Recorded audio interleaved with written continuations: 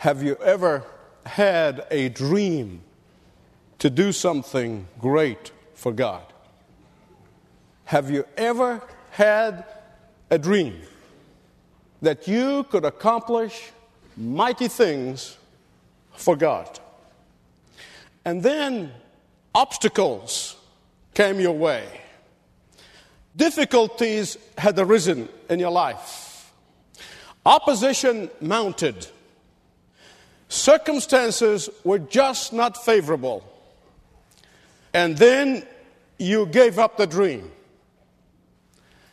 I mean, if you had ever had a vision for God, or I should say God's vision for your life, and then for a moment or two, an hour or two, a day or two, a month or two, a year or two, you were on top of the world with that vision.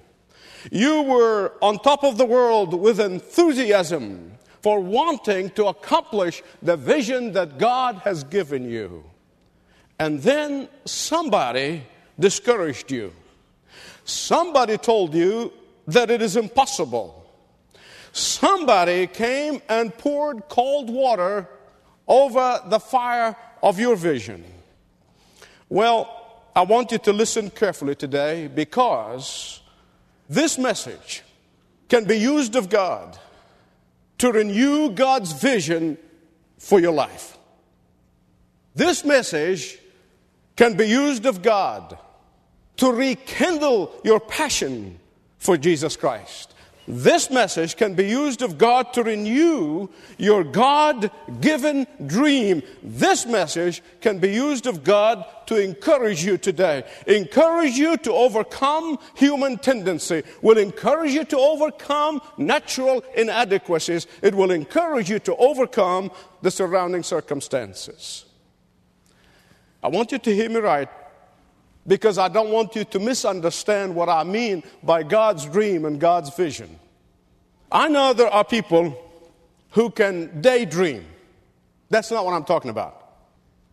I know there are people who have all kinds of dreams and vision of grandeur. That's not what I'm talking about. I know there are many people who have a great deal of self-ambitions. That's not what I'm talking about. I am talking about a God-given dream, a God-given vision for your life. I am talking about doing something that is impossible without God. Doing something so great for God that if you tell others, they'll think you're crazy.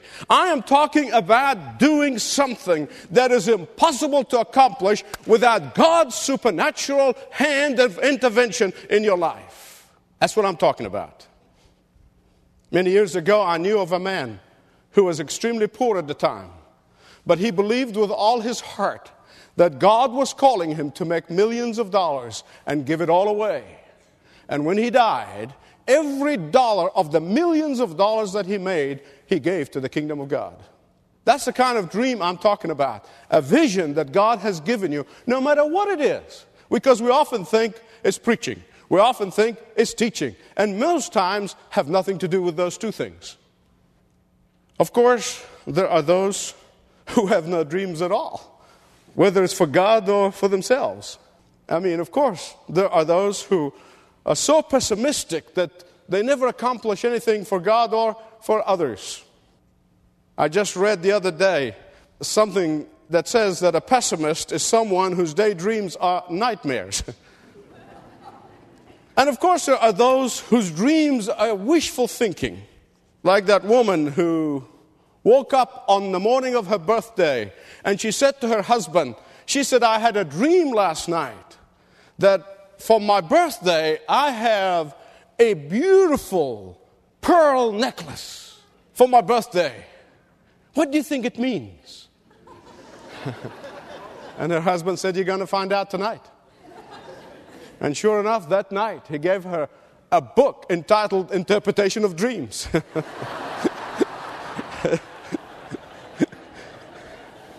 There were two middle-aged men who were talking to each other, and one said to the other, he said, Had any of your childhood dreams come true? He thought for a minute and he said, yes. When I was a young boy and my mother used to comb my hair, I used to wish that I didn't have any. Be careful of what you wish for. When the Apostle Paul encountered the resurrected Jesus Christ on the road to Damascus in Acts chapter 9, the Lord Jesus confronted him, as he is not persecuting the church of Jesus Christ, but he was persecuting Christ himself. And then he said to him, he said, I want you to get up and I want you to go to the city of Damascus, and there you're going to meet a man by the name of Ananias. Meanwhile, the resurrected Lord Jesus Christ spoke to Ananias, a godly believer in the Lord Jesus Christ, who lived in Damascus. And he said to him, he said, Ananias, I want you to go and see Paul. Saul of Tarsus was known then. And his knees began to knock. His heartbeat was racing. He said, Lord, do you know what you're talking about? This man is known to imprison Christians. This man is known to arrest Christians. This man is known for killing Christians. Lord, do you know what you're talking about? And here's what the Lord Jesus Christ said to Ananias in Acts chapter 9, verse 15. The Lord Jesus said to Ananias, he said, go, for he is a chosen instrument of mine to carry my name before the Gentiles. And listen carefully to this one. And to kings. Some translation says kings and rulers. And to the sons of Israel. And here it is. In one verse, the Lord Jesus Christ spelled out his vision for the Apostle Paul and for his life. That was God's vision for the Apostle Paul. What was it?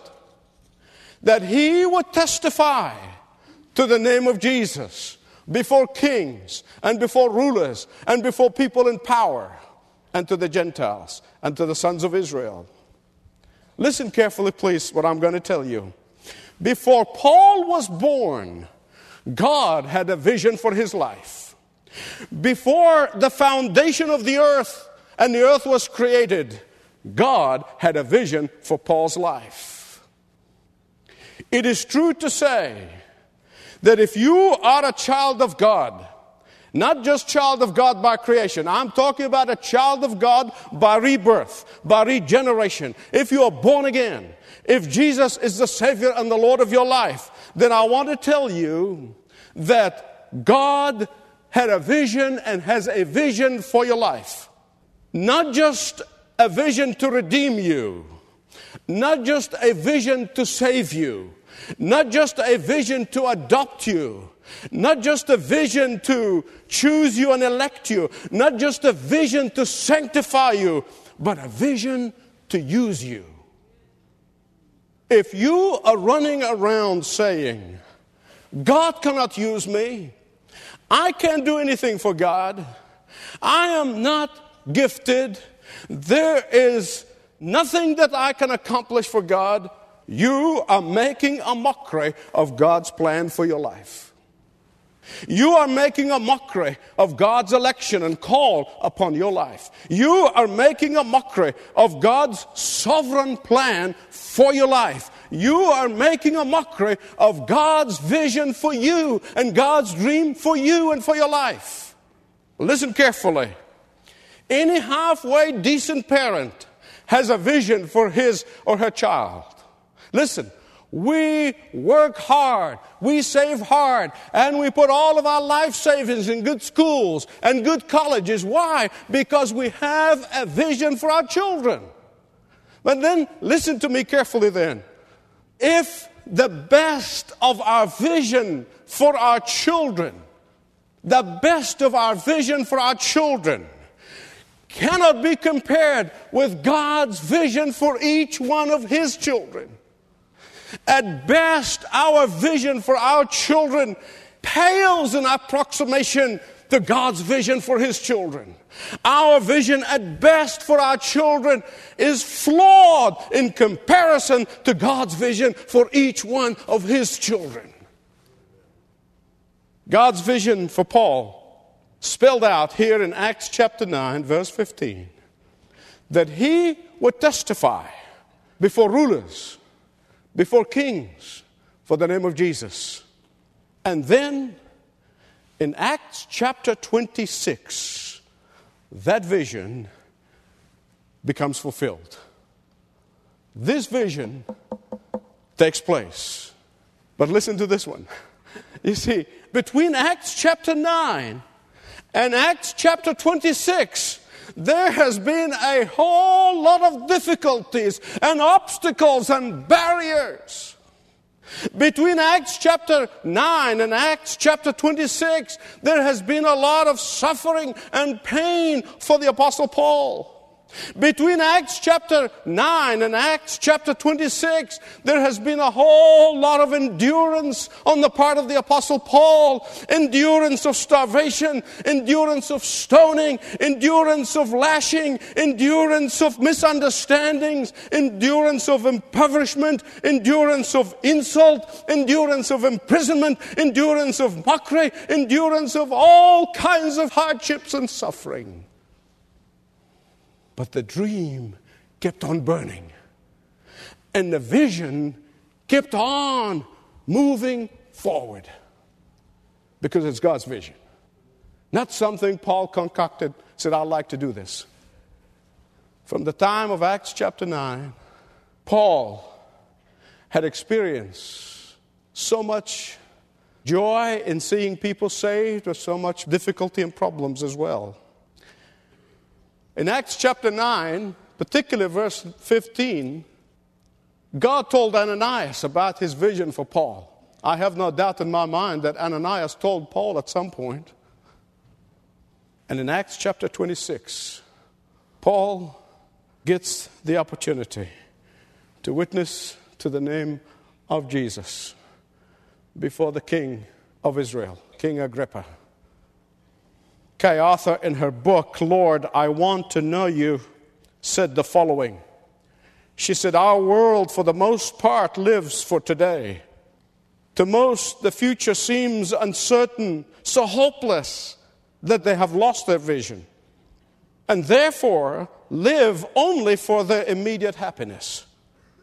Without vision, people perish. Then she goes on to explain what happened during the Korean War. She said that the majority of our men who were taken captive never tried to escape. She said that was unprecedented, especially if you compare it to World War II. They were resigned to prison because they saw no future. They had lost their vision. Their hope was gone. They gave in and were absorbed by their captivity. How terrible. And then Kay goes on to conclude that this is what has happened to so many Christians. They have lost sight of the blessed hope. They've lost sight of their God-given vision. I pray, God, that today would be a day for the renewal of your God-given vision. I really have, very briefly, 3 things that I want to share with you.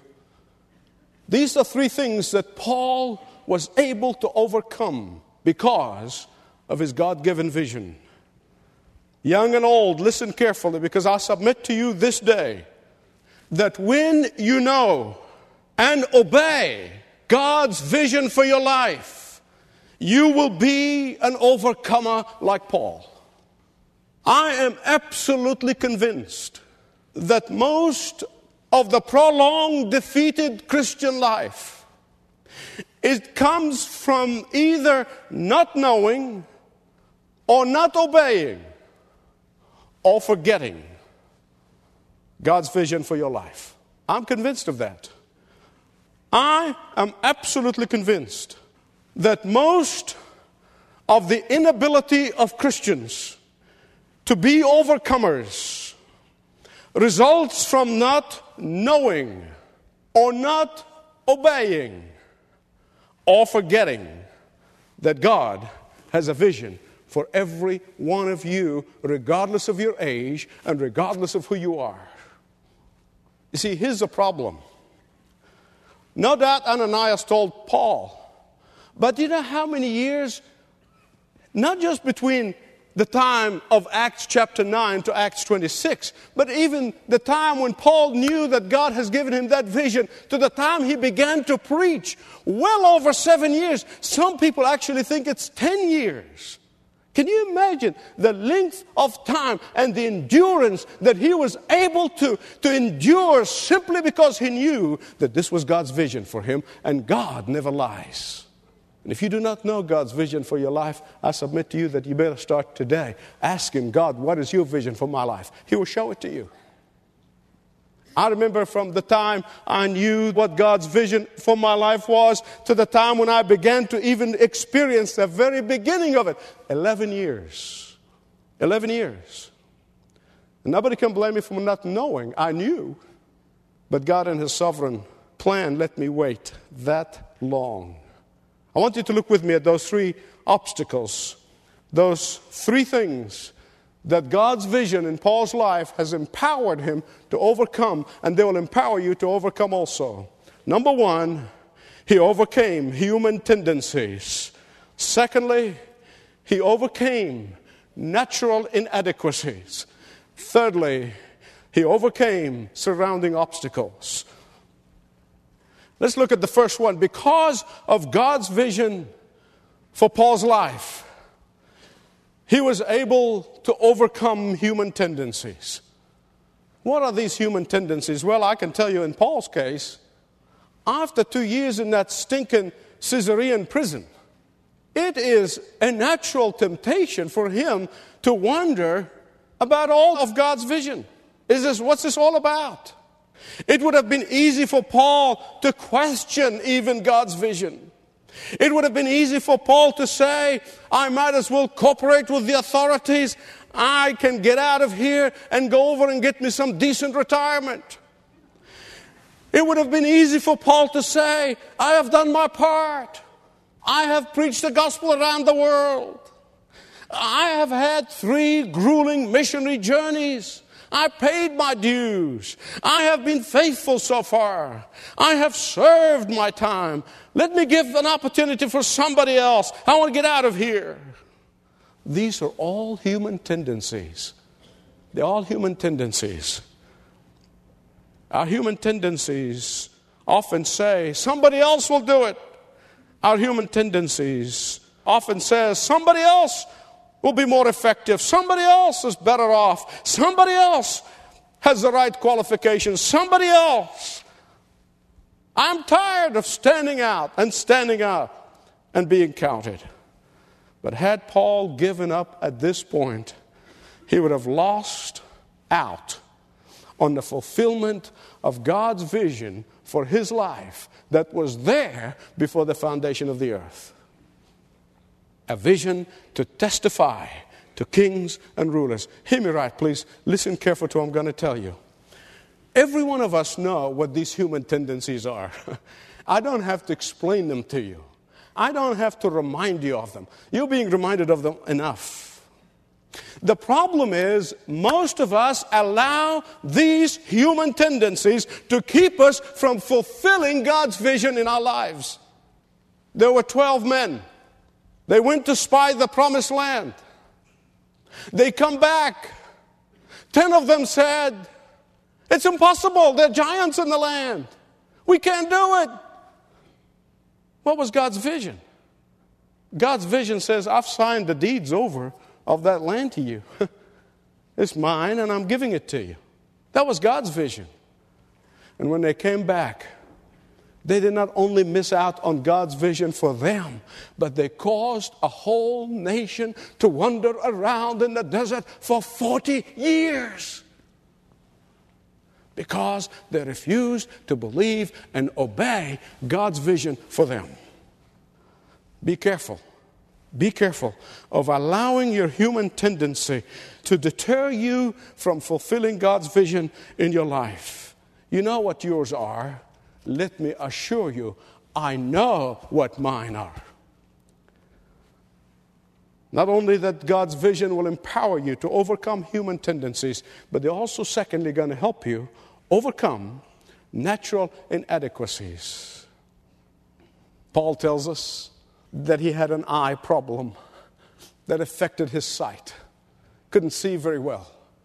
He probably was squinting when he was talking to Agrippa. Paul tells us that he was not a very impressive man, that he does not really command attention when he walks into a room. Paul said of himself that he was not very eloquent. He couldn't speak all that well. Just one of these inadequacies would have been enough to discourage him. One of these inadequacies would have been enough to deter him. One of these inadequacies would have been enough to get him to call it quits. What are your inadequacies? I sure know mine. And had I allowed my inadequacies to get in the way, most likely I wouldn't be standing before you today. Because mine is a long list. We all have inadequacies. So stop saying mine are bigger than somebody else's. We all have them. Our inadequacies are always there for us. They cannot escape our attention. They cannot escape our presence. They are forever there. But that's not the issue. The issue is, will they hinder you? Will they cripple you? Will they render you ineffective for God? Paul was able to overcome his natural inadequacies because he knew that he was serving a powerful God. The problem is not that because you have some inadequacies. The problem is, who are you serving? Paul knew that his natural inadequacies plus God's adequacy are a mighty force. Paul knew that it is not by power nor by might, but by my Spirit, says the Lord. Paul knew that his natural inadequacies are only God's opportunities. Paul knew that his natural inadequacies are merely God's instruments to manifest his glory. So he would not allow his inadequacies to put a stop, to halt God's vision in his life. What are your inadequacies? He overcame his human tendencies. He overcame his natural inadequacies. Thirdly, God's vision for Paul empowered him to overcome the surrounding obstacles. I had to think again and again of this whole situation. Paul in the court of the king. Let me just think about it. It would have been very easy for him to be so overwhelmed with the incredible pomp and circumstance that was there. I mean, it would have been very easy for him to be overawed and awestruck by the show of pomp and power that surrounded the circumstances. It would have been easy for Paul to be intimidated by the governor Festus and King Agrippa and by the generals and by the queen and by all the regalia that surrounded him in the palace. It would have been easy for Paul to be tempted to ingratiate himself with the authorities. It would have been a lot easier for him. But he didn't. And I thank God he didn't. Because he gave me and you a role model. The reason he did not get overwhelmed and overawed comes from right in here. Confident of God's vision. And therefore, he was not going to get overwhelmed with the surrounding obstacles. Why? Because he wanted the king's salvation, not the king's favor. Because Paul wanted to glorify Jesus and not himself. Because Paul wanted to seek and save the lost, not to save his skin or even his reputation. Because Paul wanted not only to tell the story of his own conversion, but he wanted the conversion of everyone who was listening to him. Festus may call him mad. Agrippa scoff at his attempt. but it was Jesus that Paul wanted to please. You know, as I come to a close, I want to make you a deal. Obviously, I love you enough to want to see God's vision fulfilled in each one of you. I'll make you a deal.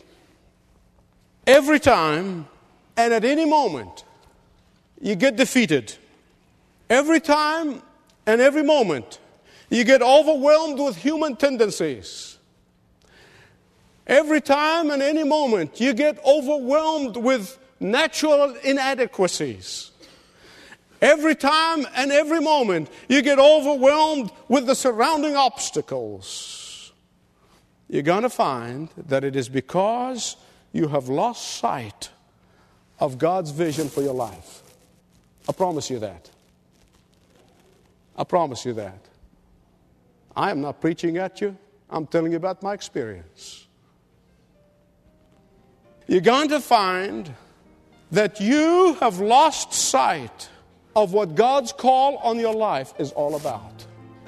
And at these times, what you need to do is get up, pull yourself together, and remind yourself that God has a vision for your life, that God has a dream for you, that God will empower you to fulfill His vision and to realize His dream.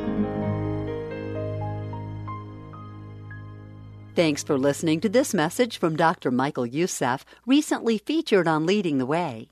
If you'd like to know more about us, please visit ltw.org. That's ltw.org.